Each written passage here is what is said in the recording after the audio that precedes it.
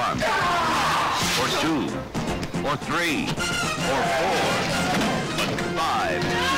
Force 5. Welcome to the Force 5 podcast, a show where I force my guests to come up with a movie-themed top 5 list, and we discuss our picks on air. I'm your host, Jason Kleberg, and today my guest is Katia Woods. She's a film critic and creator of the Cup of Soul show, a website highlighting the contributions of women, African Americans, and Latinos in film. How are you doing today? I'm doing fantastic. I can't complain. We have what's going on, I guess. So tell us a little bit about you, maybe your background and why you chose to be on the show today. Well, first of all, thank you for inviting me. My background really started off in covering music, mainly hip hop. This was before the internet. I know that's hard to believe there was a time before internet, but it did exist when you still had to do things in print and had to get things out for word of mouth. And it was really through college and meeting a group of like minds, and sharing that experience. We didn't do it for money, and the money that did get paid was very little, even for that back then, late 80s, early 90s. And I got into movies because I was working for a site, and the person that was supposed to, I've always been into movies, always loved movies. I'm that Star Wars generation, 77. We went back and saw this movie like 10 times. And if there was just something about that just said, this is a little different. Like, I love sci-fi, but this just really was, I think, the first movie that spoke to me that I chose, whereas everything else was through my mom. My mom really is the connection to old cinema. Anything that I like prior to 76, I can comfortably say is movies that she introduced me to. But as happens in our industry, people don't show up. It's money, it's bylines, whatever you have there. And they were like, oh, can you do this movie review? And I was also getting a little weary covering music. I think it's a young person's game, and just a lot of the craziness and the late hours, and movies is a little bit more manageable if you have a family. So I was like, I really like this. I think I want to pursue this. That was probably around 5-6 years ago. And once in a while I get lucky. There's a couple of movies this year where you get to have the intersection of music and film. So I still get to write about the two things I love. So that's basically how I got my start. I worked in corporate America, did all that stuff that you need to do in order to eat. And I'm a mom and a wife. So, you still got to pay bills, and will continue to do this on the side. Then luckily my daughter's older, so I can really go after my passions a lot easier. Just so people have kind of a taste of your movies in general, what are some of your favorite films of all time, just personally?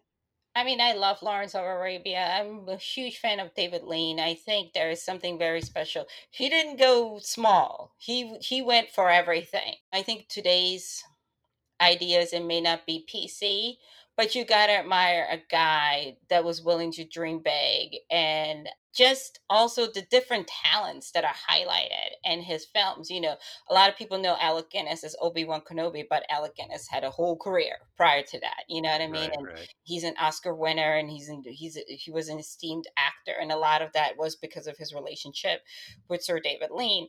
And I just really, really enjoy it. I'm a huge Scorsese fan. To me, I think he is the best American modern director. Again, I love filmmakers that aren't afraid to do what they want to do. Whether it's they're not thinking about box office receipts, they're just going to do what they want to do. And I think I wish we had more of that. You know what I mean? But economics is such a huge part of what goes on today. But I feel like Scorsese fights for his voice. He fights for his vision. And I think that's important. At least I feel like at the end of the day, you can live with what is on there. I'm the person that loves silence as much as Taxi Driver, because again, I respect his determination to do, and also the relationships between him and De Niro is a very special relationship. So again, very rarely we don't have that as much. What else? I like Spike, because Spike is kind of like in that same Spike Lee's in that same ideology. I saw something today that I think kind of summed it up by Jordan Peele, where he said, you have to make films for yourself. You cannot go out there worrying about if the audience is going to get it. Because if you don't love it, how do you expect anybody else to love it? And I do think that's super, super important because you have to believe in your vision. And I like the evolution of Spike. What is it? He's in his 60s, but he's still feisty. You know what I Yeah. mean? Yeah, he is. He's so New York. He's another one of those guys where he's like, I'm a New York guy, and it comes through in all of his work. And then I also like Sidney Lumet. I'm one of my favorite. I like Serpico. I love The Verdict. I think was it Newman's or next to one of the last performances on film for Paul Newman.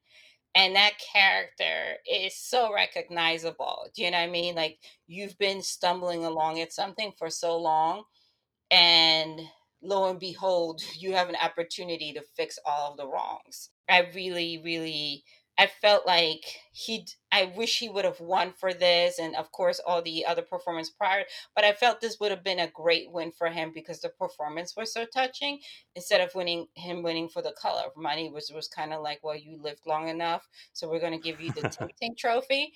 But I thought that was a special. I like his interpretation of 12 Angry Men. And so, as you can tell, I like things that are complicated and not for everybody. Well, complicated is a good theme for our list today because we're going to be doing top 5 supervillains, which I'm really looking forward to. What prompted you to choose this as your list topic today? Because I think we've been so fixated. I mean, the superhero genre, especially with the way Marvel especially now Marvel being a part of Disney, has really like catapulted. But none of that works. If you have a good hero, you need a good villain. And and sometimes in certain films, the villain is so delightful that you find yourself uncharacteristically cheering for the villain. So if you get a good actor and you have a good a good screenplay and you understand the dynamics of it, because with a comic book you get a fan base that knows these stories, that know these folks, right? And then at the same time you have to be able to draw in people that never read the comic books, that don't know anything about these characters. But I do think the good films make it work, and you do have a good villain, because again, especially if you're watching it as a kid, you want somebody to cheer for, and you want somebody to dislike. I wouldn't say hate, but you definitely want somebody to dislike. And I think the best superhero films are those with great villains. And yeah, we're going to talk about some very interesting villains I know from my side of the list, and I'm sure for yours as well. Before we get into that, though, we're going to talk about what we've been watching lately. I'll go ahead and start us off. I saw a brand new film. It's called The Wolf of Snow Hollow. I'm John. I'm an alcoholic. I've been in the program now for 6 years, sober for 3. This is scary.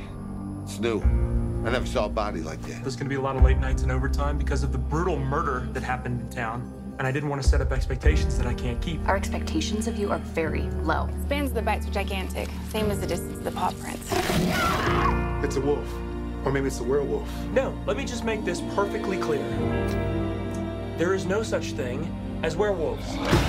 Our killer is a guy, and I'm gonna find him, and I'm gonna kill... And we're gonna bring him to justice. We have every reason to believe that this monster will show up again tonight. I won't ask you to pray with me, because of the goddamn lawyers. The Wolf of Snow Hollow, it's a 2020 film. It's about a small town sheriff's office in Utah that finds itself face to face with a problem. Women are being murdered and mutilated on nights that feature full moons, and we're not sure, and they're also not sure, if it's a man or a beast doing this. It could be a werewolf. So I'm going to say this up front. I'm a huge fan of Jim Cummings. His first feature is called Thunder Road, and that was one of my favorite films of 2018. But I know a lot of people aren't into his style or his writing. The way that Cummings writes dialogue, it reminds me a lot of David Mamet. So everything is really deliberately paced in a way that might seem off at first until your brain kind of sets into it, like the groove on a record. And It feels like an awkward version of Mamet that I find hilarious, but I know some people are kind of put off by that. It's a really smart script as well. There are some things that I don't think work 100%, but it does not hold the viewer's hand. And I think that's really important in movies that, lets the audience figure some things out on their own. It is a movie that will reward people for a second viewing. There's a lot of things that you won't pick up that first viewing that you will see once you have seen the whole film play out. The acting is great if you like Jim Cummings. He's the common man going ballistic as he attempts to navigate the case. And then he's got a father that has some health issues, strained relationship with his daughter and his ex-wife, and then this mounting pressure from the community to solve the case. And then you've got a werewolf roaming the city at night. It's a really interesting film. It's also Robert Forster's last film, his last on-screen appearance, which is kind of sad. Really great to see him, but the role that he plays mirrors what happened to him in real life, so that was kind of sad. It is a really interesting take on bungled police work, like really shoddy investigation techniques, and that's kind of prescient today. The only criticism I have with the film is that it feels so close to Thunder Road. It almost feels like a retelling instead of something fresh, but I really like Thunder Road, so I really like this. If you want a movie with some solid horror and suspense and some really dark comedy, I would give The Wolf of Snow Hollow a shot. What's something that you've been watching? I just got done seeing the trial of the Chicago 7. We want to underscore again that we're coming to Chicago peacefully, but whether we're given permits or not, we're coming. We're going to Chicago to protest the Vietnam War. And there's no place to be right now but in it.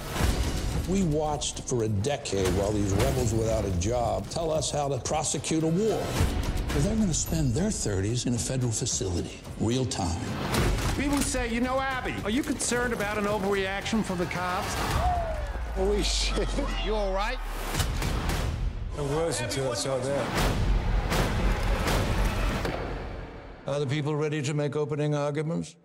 At the defense table, Abby Hoffman, Jerry Rubin, Dave Dellinger, Rennie Davis, Lee Weiner, John Freund, Tom Hayden, and Bobby Seale. These defendants had a plan, and the plan was to incite a riot. I call this portion of the trial with friends like these. I didn't hate it, but I didn't love it. And to me, I'm like, when movies like that, it's a little tough because it's based behind a historical backdrop, right? And I'm thinking to myself, if you weren't taught this in school, what the summer of '68 looked like, what happened at the Democratic Convention in 1968, where the country was, which is very similar to where we are today with protests and different groups and different facets having, being against the same thing, but not necessarily approaching it in the same manner. And I did think it was well acted. I thought Sacha Baron was really good. I know sometimes people look at him and think he's a goofball, but believe it or not, he gave a really good performance in this. But to me, I felt like this would have been, because Sorkin is so wordy, and a lot of people don't like a lot of dialogue and don't have the patience to sit through a lot of dialogue, even though this is on Netflix. You can pause and kind of like get your snack and come back to it, rewind, and all that good business.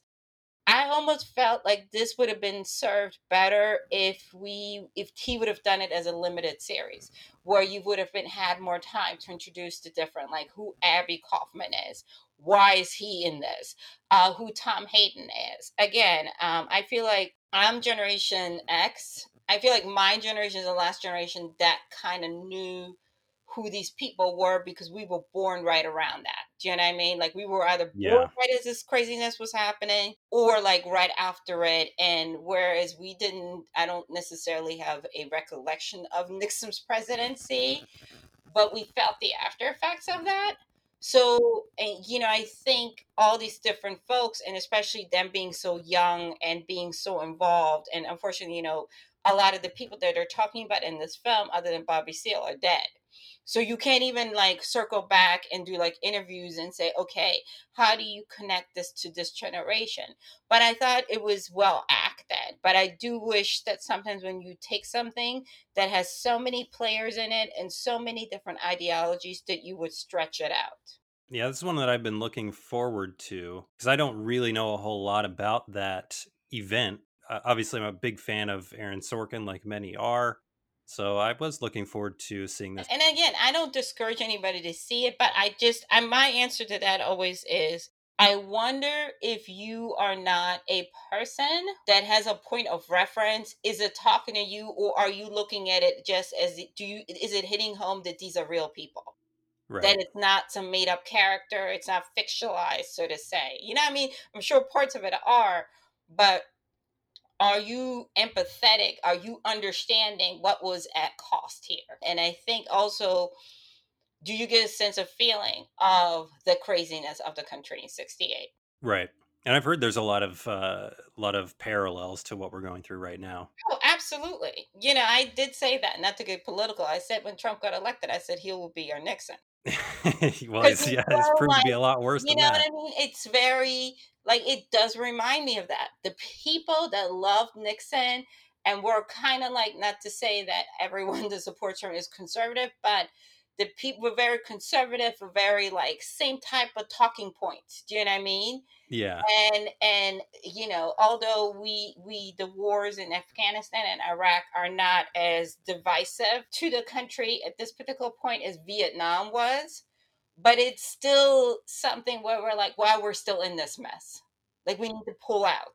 We've it's a problem when we started this war and now we have a whole new generation that wasn't even alive fighting in this. So it definitely has similar backdrops, but I hope, as in most of the cases with stuff like this, that it prompts you to do your own reading, to do your own research, and be like, okay, I want to know more about these folks because they were in their 20s. I don't discourage anybody to see it because I do think one thing that Sorkin does is, it's a strength, is his dialogue and his ability to to drop you into these places. The second thing that I watched this week is the complete opposite of Aaron Sorkin because it was complete trash and the dialogue was also complete trash. This is a film called The Second. Hi, people. Dorm is closed for the holiday season, so everybody out. When's your dad picking you up? I guess when he gets here. I'm here to pick up Aaron Walton. I'm gonna need to scan your license. Do we need to do this every time? Nope, but you're not Miss Walton's regular driver. I'm impressed. You should call me. Yeah, I will. Johnny! Hey! bud! Yeah. Where you been? I know. Is that your girl? No, that's Aaron Walton, Justice Walton's daughter. Like Supreme Court Justice Walton? Hold on, I'll be right back. I forgot my laptop. I'll be quick, I promise. Who's left inside? It's just the two of us who are the last ones in.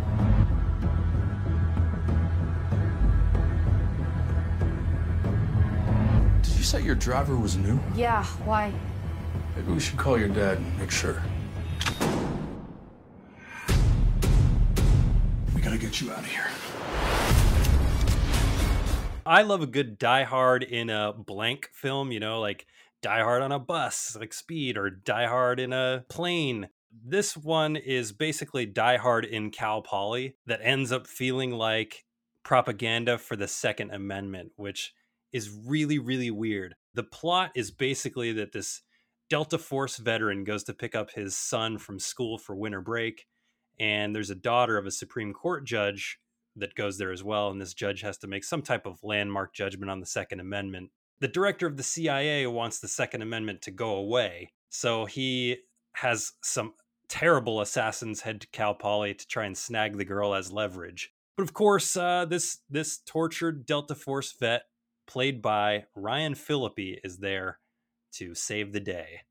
It is horrible in every sense. It's not a good action movie.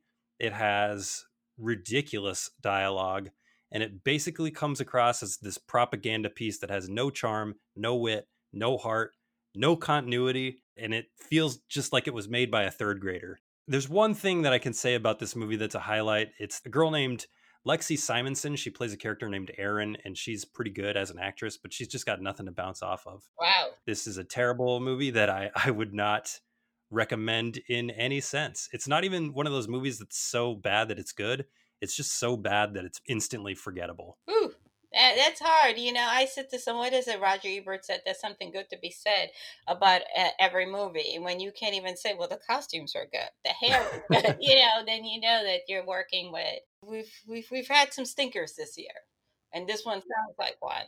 It's really a movie that should not exist. It honestly feels like a script that Steven Seagal turned down for some reason, and then it was just given to Ryan Phillippe because it plays out just like one of those Seagal movies. Oh, you know what? Ryan has bills, and it's been a while since we've seen him. This house isn't going to pay for itself. Yeah, I think the last time we saw him on screen was like 2011 in The Lincoln Lawyer. Yep, and he's still got to make those child support payments. So he's like, okay, I'm going to make this film. Well, let's hope that he gets something better.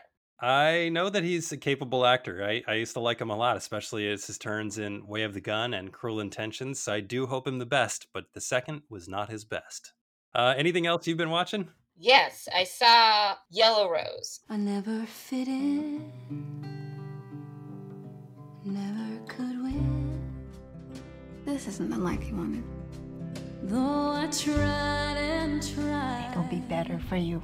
This feeling don't end. I promise.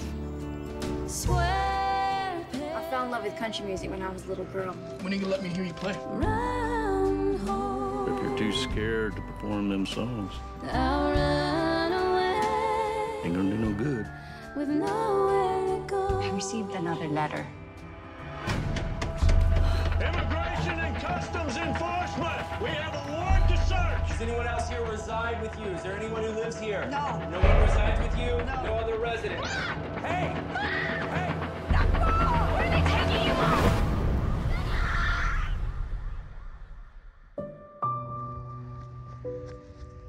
Which is a beautiful film by director Diane Paragas. I hope I'm saying her last name right. It stars Eva Noblezada as a young Filipino girl whose mom gets deported. ICE comes and gets her. And she's here, illegally, and she's trying to survive without her mother as her mother gets deported back to the Philippines. And amongst all this chaos, she also has aspirations to be a country music artist. And young Eva can sing. Like, she has the voice of an angel. She has done Miss Saigon and a couple other plays on Broadway. So obviously she's the real deal because you can't phone it in on Broadway. And to give it some more authenticity in as far as on the musical side, Dale Watson plays himself. He plays like a drunk country music star that kind of has stood in his way. And he helps her musically. But it's also good to see because I feel like we always think of immigration as a Latino issue. And not to say that that isn't part of the conversation, but there are other groups who face similar challenges. And she just has been, to see this young girl with, the family is supposed to look out for her, didn't look out for her. She can't talk to her mom. And she does have a school friend that helps. And she runs into some folks that are empathetic. And what I like about this is really not a referendum on whether or not it's okay for you to be here illegally. It just shows you the consequence and kind of like shows you the anguish of why some people made those decisions and what comes with it. But it also shows you her survival skills among some of the most beautiful music that I've heard in a film this year. And I really do hope that they submit it for Best Original Song. It would be lovely to hear her sing in whatever shape they're going to make the Academy Awards next year. But it's just, I said this year, and I said some of my favorite films have come from women filmmakers this year. I have loved how, not to say that I wish the pandemic on anybody or wish that we were experiencing a pandemic, but the one upside is it's given more room for small films that would normally get crushed had we had normal theater releases. And even amongst all this festival talk, it's given life and light to these films. The acting is so good, and again, the music is so real, and it's also has Filipino folklore music in it, so you can tell that people. And I also say is if you let a community make a movie about an aspect of their own community, it always turns out better. Like, give them the money. Just stand back, support, be a producer, fight with the studio, you know what I mean, for the marketing, all of that, and let them tell the story. And this is really I was very delightfully surprised with this film. That's called The Yellow Rose. It's called Yellow Rose, and because that's what she chose as her country music name. And again, you know, you can't help but fall in love with this young girl and how she is portraying a Rose. You know what I mean? The name of the character she plays is Rose. And yeah, you're going to boo-hoo a little bit if you're a crier, and you're going to be like, no, you know, you want her to, like you keep saying to yourself, I swear if something happens to this girl, I'm going to be really mad. Like I need her to stand upright by the end of this film. All right, that's cool. I will keep a lookout for that one. Where can people find this, or is it widely Yellow available? Rose Or will is it be? out on pay-per-view, and I would look like at your iTunes, your Amazon, and all that. And the other thing too is support smaller films. You know, we've all done it. You know, I know people think that film critics, we do get to see things for free. But we also, if we love something and we miss it, we also are, I would say we purchase a lot of film, especially now when you do the math, like if there's 2 or 3 people in your household and you rent something for $9.99, whatever the thing is, right? You still come out ahead. Oh, yeah. That's kind of why I was okay with paying for Mulan, because like with me and my kid and my wife, when we go to the theater, that's going to be way more than $30. So. And your kid, you know, I tell people this, as a parent, I'm like, I don't know what new math some of these folks are doing. It's also, you know, I don't know how old your child is, but if your child is under 14, then you have to, anything that's like a Fast and the Furious or anything that has any type of violence in it is off the books. You know, it has to be date night for you and your spouse. And then you got to get a sitter. So now you're talking costs, unless, you know, you're lucky enough to have family do it. But it's still like you have to plan for it. And I do think the people are like, oh, it's $30 or whatever. And then I go, you might be, I'm like, some of you wear sneakers that cost way more than that. And you pay for that without flinching an eyelid. But you griping over $30, and not to mention is we're a family of 3. And I know if we go to a movie tavern, by the time we order something and we leave, it's $100. Oh yeah, easy. Whether the movie was good or not, you paid that $100. So I think people need to understand is especially a movie like Mulan, it's not made for us, for the adults. It's made for a family experience. Exactly. That's what we've been watching. It's time to get to our list, top 5 super villains. And I was really excited for this because there are so many. So did you have any requirements for somebody to make your list? Is it just kind of your top 5 favorites? Were there any that you left off for any reasons?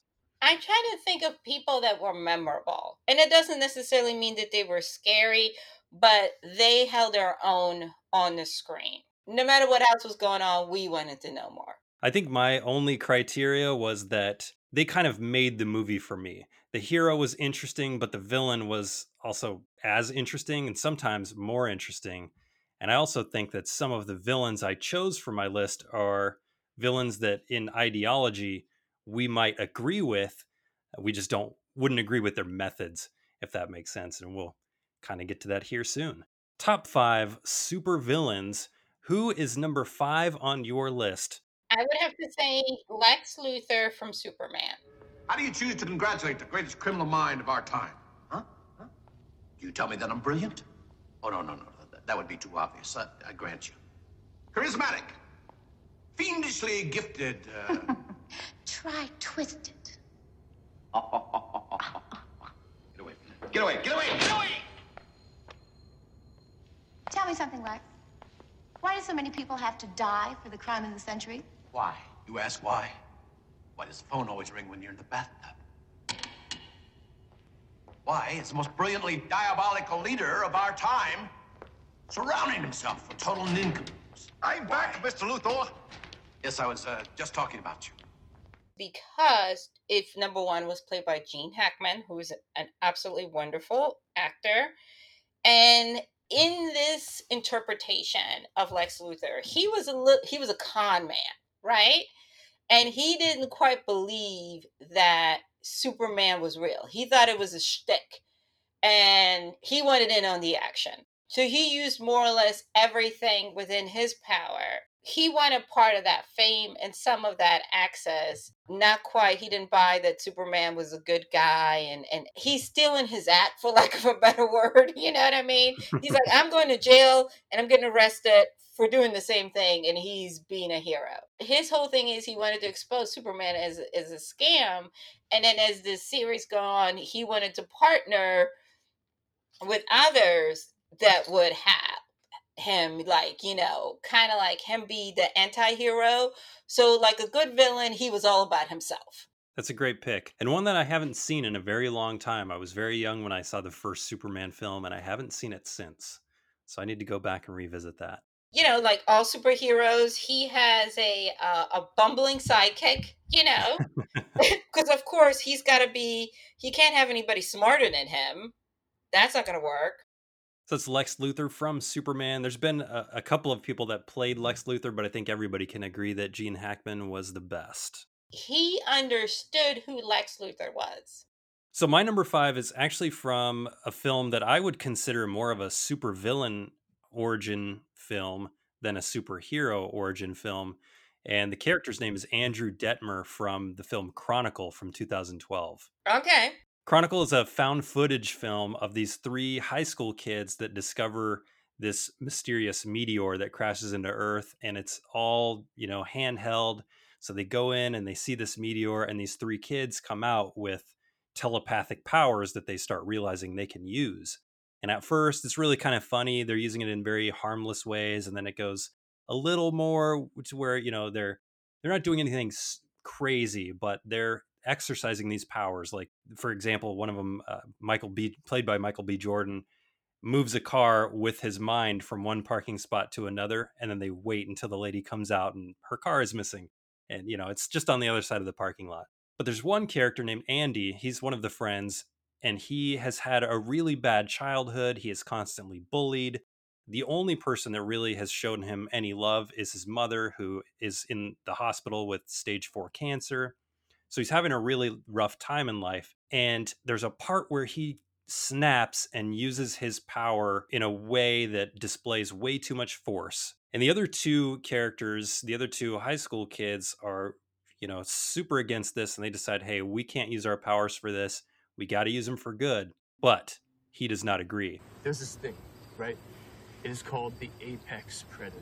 Right? And basically what this is the strongest animal in the ecosystem, right? And as human beings, we're considered the apex predator, but only because like smaller animals can't feed on us because of weapons and stuff, right? The lion does not feel guilty when it kills a gazelle, right? You do not feel guilty when you squash a fly. And I think that means something. I just think that really means something. And he becomes this person who's using his powers for evil. And he's got these really cool powers where he can basically crush a car with his mind. He's trying to rob banks with these powers. And it's just a really cool origin story and a good observation of what can happen if you push somebody too far. That's good. Because I do feel like usually that's the turning point, right? In these stories, you either have gone through something that makes you want to save the world, or you've gone through something where you feel abandoned, where, you know, you're like, I'm going to make everybody hurt that abandoned me. It's a really good movie from Josh Trank, and this was the movie that got him on board for Fantastic Four, which obviously didn't work out for him or for audiences, but it was a really, really great introduction to Josh Trank, and I really think he has something. All right, that was our number 5s. What is up for number 4 for you? I'm going to say Loki from Thor. I said...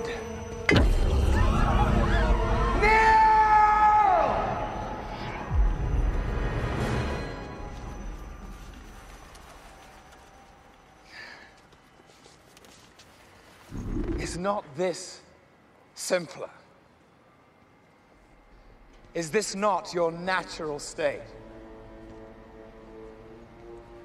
It's the unspoken truth of humanity that you crave subjugation. The bright lure of freedom diminishes your life's joy in a mad scramble for power For identity, you were made to be ruled. In the end, you will always kneel.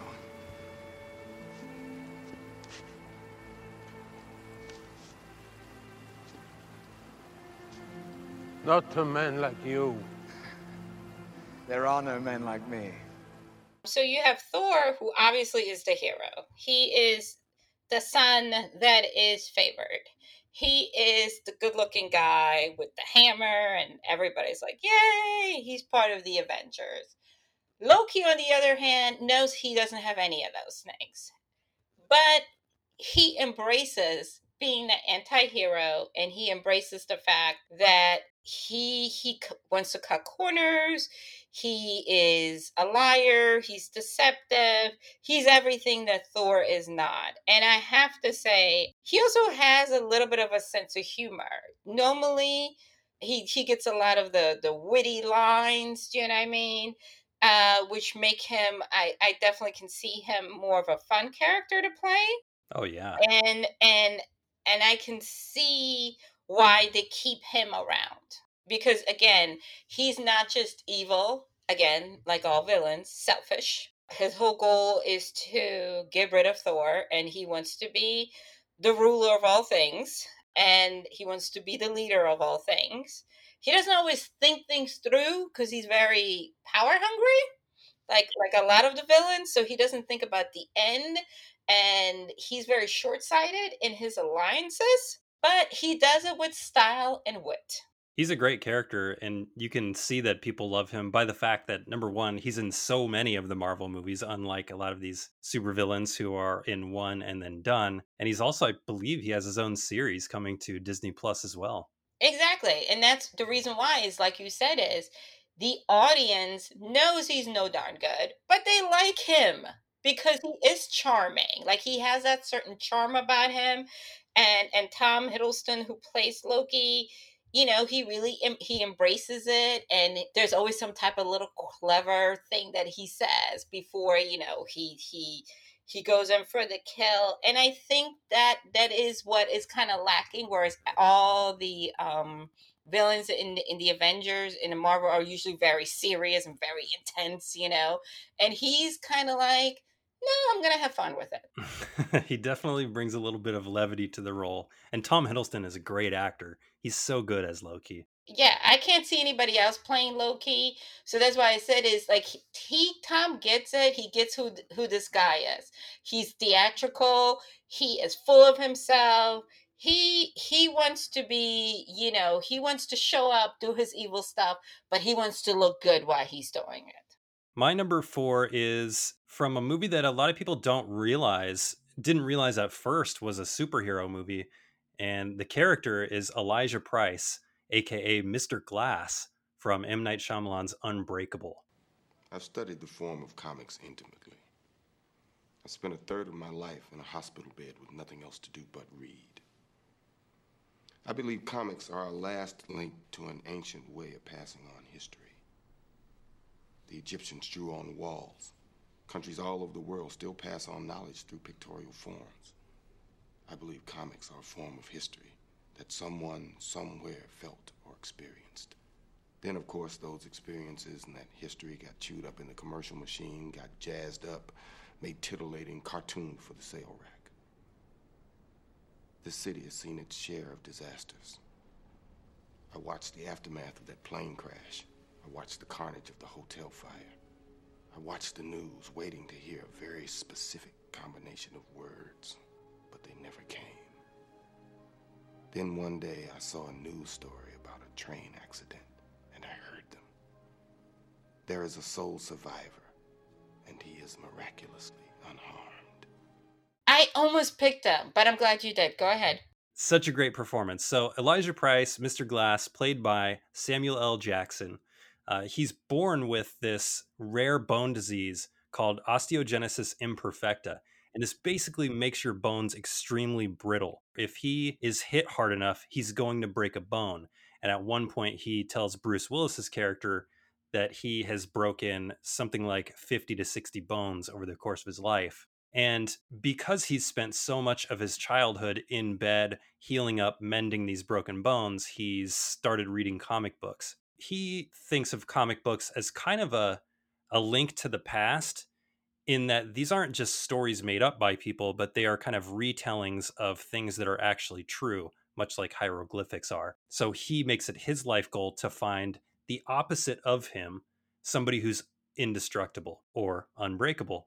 And the way he tries to do this, unfortunately, and this is where he becomes the supervillain, is that he starts manufacturing major disasters to see if the news will say, and there was one sole survivor that was miraculously unhurt. And of course, that search for one survivor means that he's crashing planes, he's setting off bombs, he is crashing trains, which is where he meets David Dunn. It's a very interesting and kind of meta look at superhero and supervillains because, you know, this dude runs a comic book shop. He's taking all of his cues from the comics that we all read when we were little, but he's trying to find that link to the real world. And the way that this movie progresses, you know, you might not at first realize that this is a superhero, supervillain tale, but by the end, it is. And that's one of those conversations I had with my friends in the parking lot afterwards. It was, holy cow, I did not realize we were going in to watch a superhero movie. He's just a great villain. And of course, Samuel L. Jackson is great in everything, but he's fantastic as Mr. Glass. Absolutely. I love how you don't know that he's a villain yet, though. It's not as the movie's ending that he lets you in on it. That does take a special type of evil when you're like, if other people get hurt, they get hurt. But I need to know who's out there. And also that ridiculous hairstyle. He does have a very memorable look in this. And there are some really memorable scenes, too. I mean, I haven't seen this film in years, but I clearly remember the scene where he falls down the stairs and breaks some bones. Yeah, it's just a great movie overall, but him as a villain, fantastic. This is a good pick. I thought about that. I was like, because he's sneaky. He kind of sneaks up on you. I mean, now we know, but when you're watching it, you didn't see it coming. Okay, my number 3 is Thanos from the Avengers. Titan was like most planets. Too many mouths, not enough to go around. And when we faced extinction, I offered a solution. Genocide. But random, dispassionate, fair to rich and poor alike. They called me a madman. And what I predicted came to pass. With all 6 stones, I could simply snap my fingers. They would all cease to exist, and I call that mercy. And then what? I finally rest and watch the sunrise on a grateful universe. The hardest choices require the strongest wills. Unlike Mr. Glass, who came around the back door, and Thanos is just all about up front. And he's willing to manipulate and use everything and anything in order to accomplish his goal. But again, as most villains do, because they're so focused on what they want that they don't realize that their actions have counter effects. And in this particular case, he got a bunch of people that normally would not have worked together to work together. Even though they're bickering amongst themselves and they're scattered off, but at the end of the day, as all superheroes do, we got to save the world. I just like the different arcs in it. I also like because although Josh Brolin is playing Thanos, he's not like a person. I love how the designers incorporate it. Like you can tell, like if you look at the facial features, that is a lot of Josh in there. Oh, yeah. And I like the voice, the tone, just the fact with Gamora and just how he was just manipulative. And with both of those sisters. Yeah, both of the sisters. And I love how, normally with a villain, we get, okay, this is you started off good and something happened and then you went bad. But he was bad from the door. He was bad from the beginning. Like how he met her, it wasn't like, oh, he felt sorry for her. He saw a means to an end. Like, this is going to come in handy. Like, I feel like if we get another Avengers movie that we're not done with Thanos. Like, he might be in his little world over there, But I feel like whatever light years, whatever the years are, he would be sitting there contemplating on how he can get back at everyone. That's what I feel like he would do with his downtime, where someone else would be like, you know what? I tried it. They all got together and they whooped me. No, I feel like he would be like plotting, sitting there and then waiting. Just as soon as I get that portal, I'm coming for everybody. And I think that's kind of like the nice thing about this character, that he doesn't have any redeeming qualities about himself.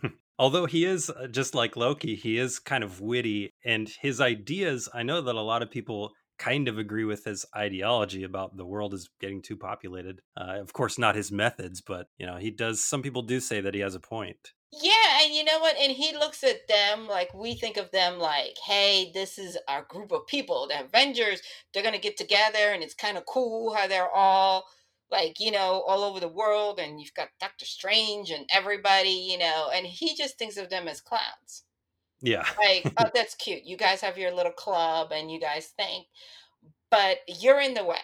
I have something way bigger planned, and I don't really have time for holding hands and props and all that stuff.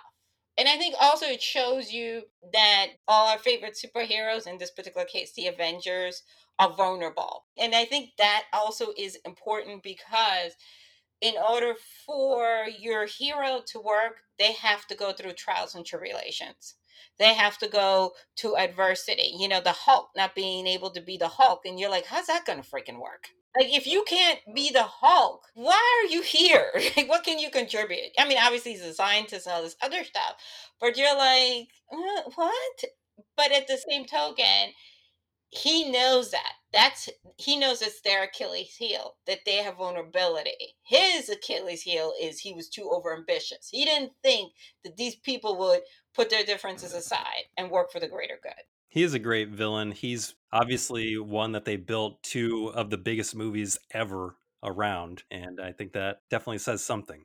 Your number 3 is actually a really great lead into my number 3, because I believe that my number 3 actually opened the door for Thanos to do what he did, and that's Helmut Zemo from Captain America Civil War. Nice. I almost killed the wrong man. Hardly an innocent one. This is all you wanted. To see them rip each other apart. My father lived outside the city. I thought we would be safe there. My son was excited. He could see the Iron Man from the car window. I told my wife, don't worry. They're fighting in the city. We're miles from harm. When the dust cleared and the screaming stopped, it took me 2 days until I found their bodies. My father, still holding my wife and son in his arms. And the Avengers, they went home. I knew I couldn't kill them. More powerful men than me have tried. But if I could get them to kill each other... He ran a death squad, so he's not a good guy, but during the Battle of Sokovia, this was in Avengers Age of Ultron, when they're battling against Ultron, part of the collateral damage was Helmut Zemo's family. And so he makes it his mission to destroy the Avengers from the inside. Obviously, he knew that the Avengers were not really the villains in this part of the war, but he still held them responsible. And I think he even says something like, my son was a huge Iron Man fan, a huge Avengers fan, and he really liked Iron Man, and now you're the cause of his death, essentially. Now, he doesn't have superpowers, but he is very intellectual, and he decides to tear the Avengers apart from the inside, hence the title of the film, Civil War. And he does this by framing the Winter Soldier for an assassination attempt on the Black Panther's father, and kills the father. And obviously that kind of set in motion other events that would not have happened if this movie had not happened. So when you talk about Thanos being that one person to be able to take the Avengers head on, they were definitely weakened by what Helmut Zemo put them through. And without what Zemo did, we might not even have the Black Panther, because this is why T'Challa took over the throne. So, who knows if that big battle in Wakanda would have even happened. There are so many different kind of nuances to the effects of Civil War, but I definitely think Helmut Zemo was a great villain, not only because of what he was able to do without superpowers, but because he had motivation that most of us can understand. If something happens to our family, we might want revenge, as unsettling as that might be. So I think that he was a great villain and a great adversary to the Avengers. Agree with you there, which kind of leads in to my number 2, which is Killmonger. When black folks started revolutions, they never had the firepower or the resources to fight their oppressors. Where was Wakanda? All that ends today. We got spies embedded in every nation on Earth, already in place. I know how colonizers think, so we're gonna use their own strategy against them. We're gonna send vibranium weapons out to our war dogs. They'll arm oppressed people all over the world, so they can finally rise up and kill those in power, and their children, and anyone else who takes their side. It's time they know the truth about us. We're warriors. The world's gonna start over, and this time we're on top. The sun will never set on the Wakandan Empire. See, great minds think alike. I like Killmonger because with him, you see where it happens. He was a kid, an event that happened. Once again, an alleged hero influenced the villain. So for him, losing his father became now this obsession, like you said, with Helmut. I'm going to go after the people that are responsible. And he has no qualms about it. Like, he has no problems getting rid of everybody that's in his way. And it's kind of like he's been patiently plotting, the death of T'Chaka. Like, he's like, okay, these are things that are working in my favor. And also, he's very dramatic. His entrance, like when he meets T'Challa and the Queen and Mother and everything like that, he's very like, I don't really care. He's not with the formalities. He's like, I'm dropping in to get what's mine. And also, I love the costuming. I think, with a lot of times, like, you can have a great actor, but what helps the actor gets into the mindset is also the great costuming. I love the fact, that he had this, like, he tattooed himself every time he killed someone, also the physical, because he had just done, I believe he got out of doing Creed, and then he went to a physical transformation to do Killmonger, which is power to him, because I know he was like not eating or whatever, but also the fact that he understood that this character, it was either it couldn't be no in between, because I know there's been some talk about bringing him back, and he's like, no, he can't. He's not that type of guy. He commits full-heartedly. He believed in what he was doing. His approach was wrong, but he believed what he was doing. And I love the way they set it up, because when we initially found out about Black Panther, we thought Claw was going to be the villain. We didn't see Killmonger necessarily being the actual villain. He was pulling the strings behind this. And I do like the finality of it. You know what I mean? He was like, I'm going to roll the dice. He's a great villain also, because just kind of like Thanos and some of the other ones we talked about, we might agree with his ideology, we just wouldn't agree with his methods. Absolutely. Like, he, in his mind, he's like, you guys didn't follow the rules. You guys, like, he didn't know that they weren't in on what T'Chaka did.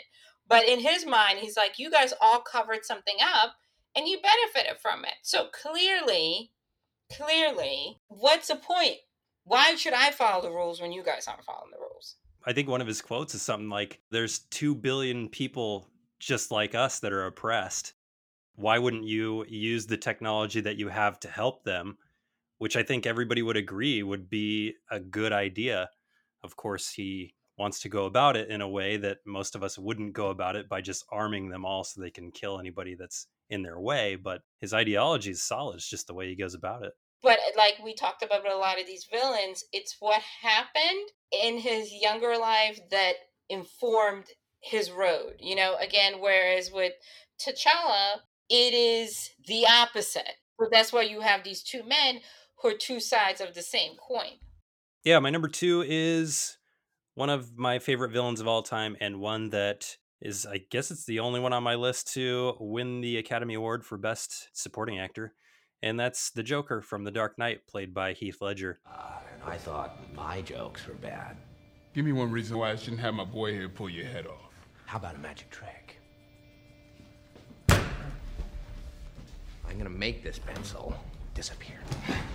Ta-da! It's gone. Oh, and by the way, the suit, it wasn't cheap. You ought to know, you bought it. Shit.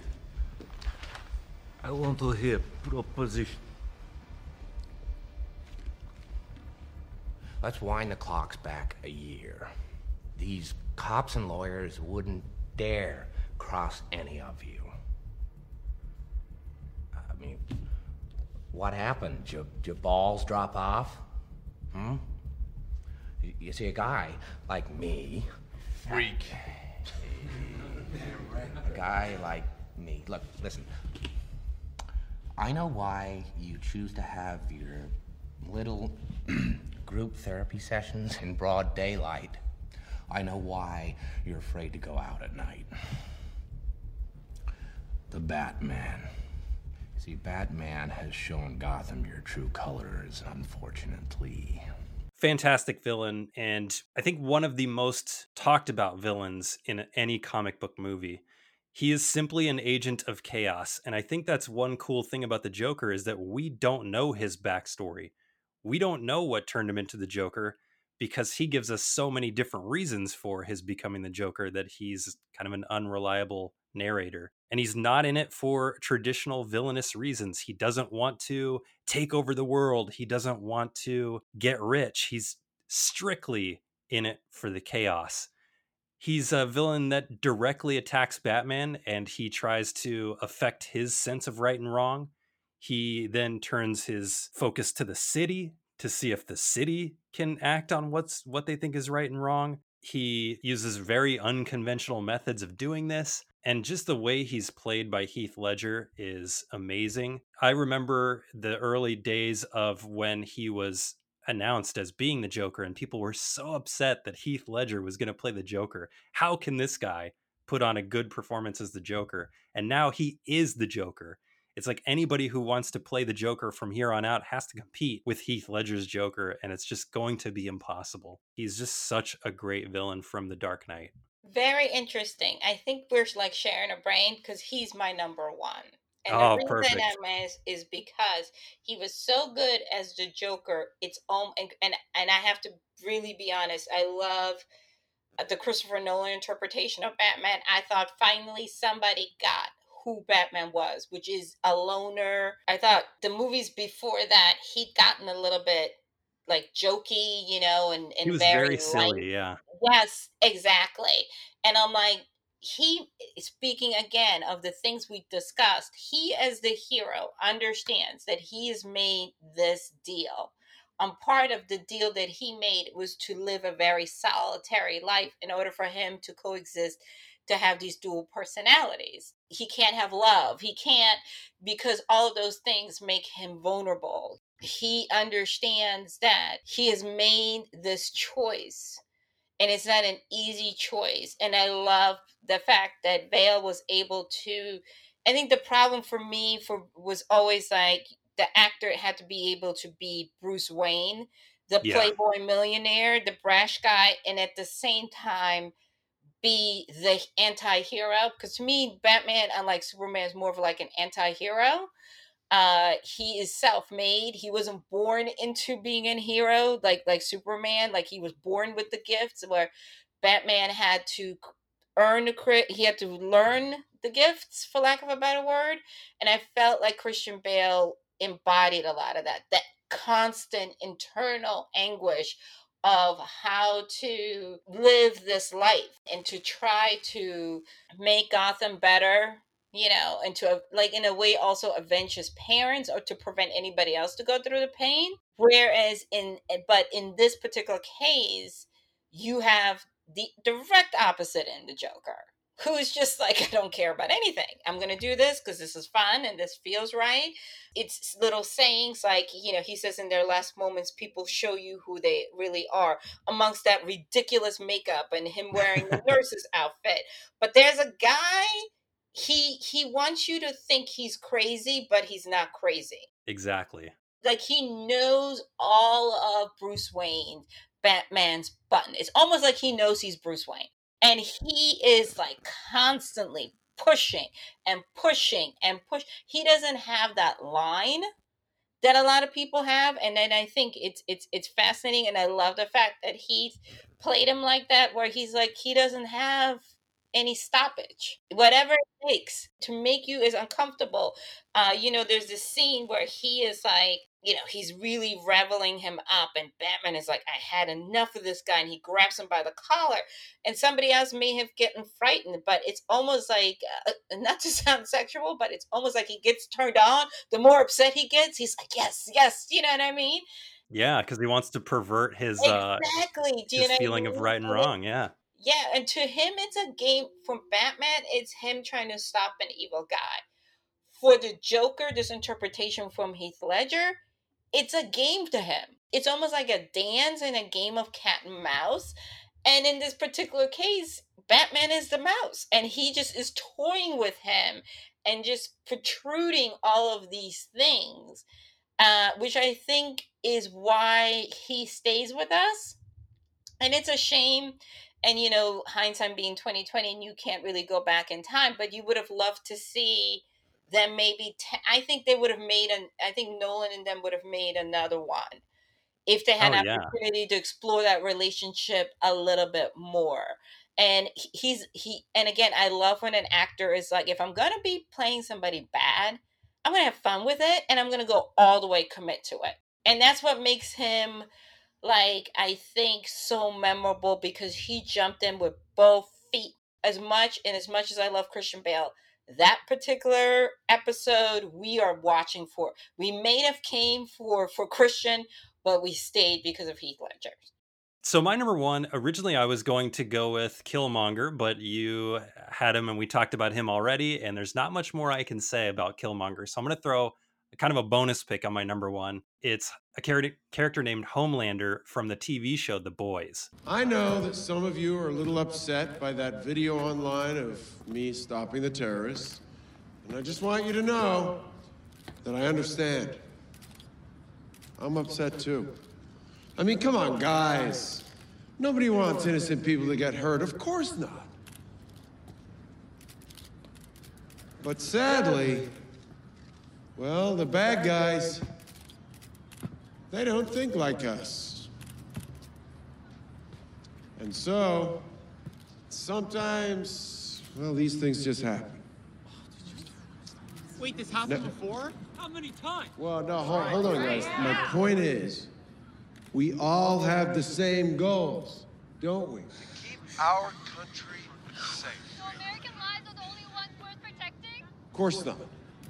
But if you've served with our amazing soldiers like I have, you would know that freedom comes at a price. You don't speak for us! Yeah, you don't speak for us! Homelander is an example of what if Superman existed in real life, but he wasn't a Boy Scout. So he comes off as this really, I'm for America and I'm here to keep you protected, the ultimate God-fearing patriot, but he has all these dark secrets, starting with his need to be loved by everybody. And it is just an amazing performance from the actor Anthony Starr, who I only knew from his appearance on a TV show called Banshee. And I had no idea he had these acting chops in him as Homelander. He is equal parts hilarious and terrifying. And when he goes to extremes with these powers that he has, it's horrifying. He does not care about humanity. All he cares about is how he's viewed in the eyes of humanity. So he has no problems with Collateral Damage. He is very narcissistic.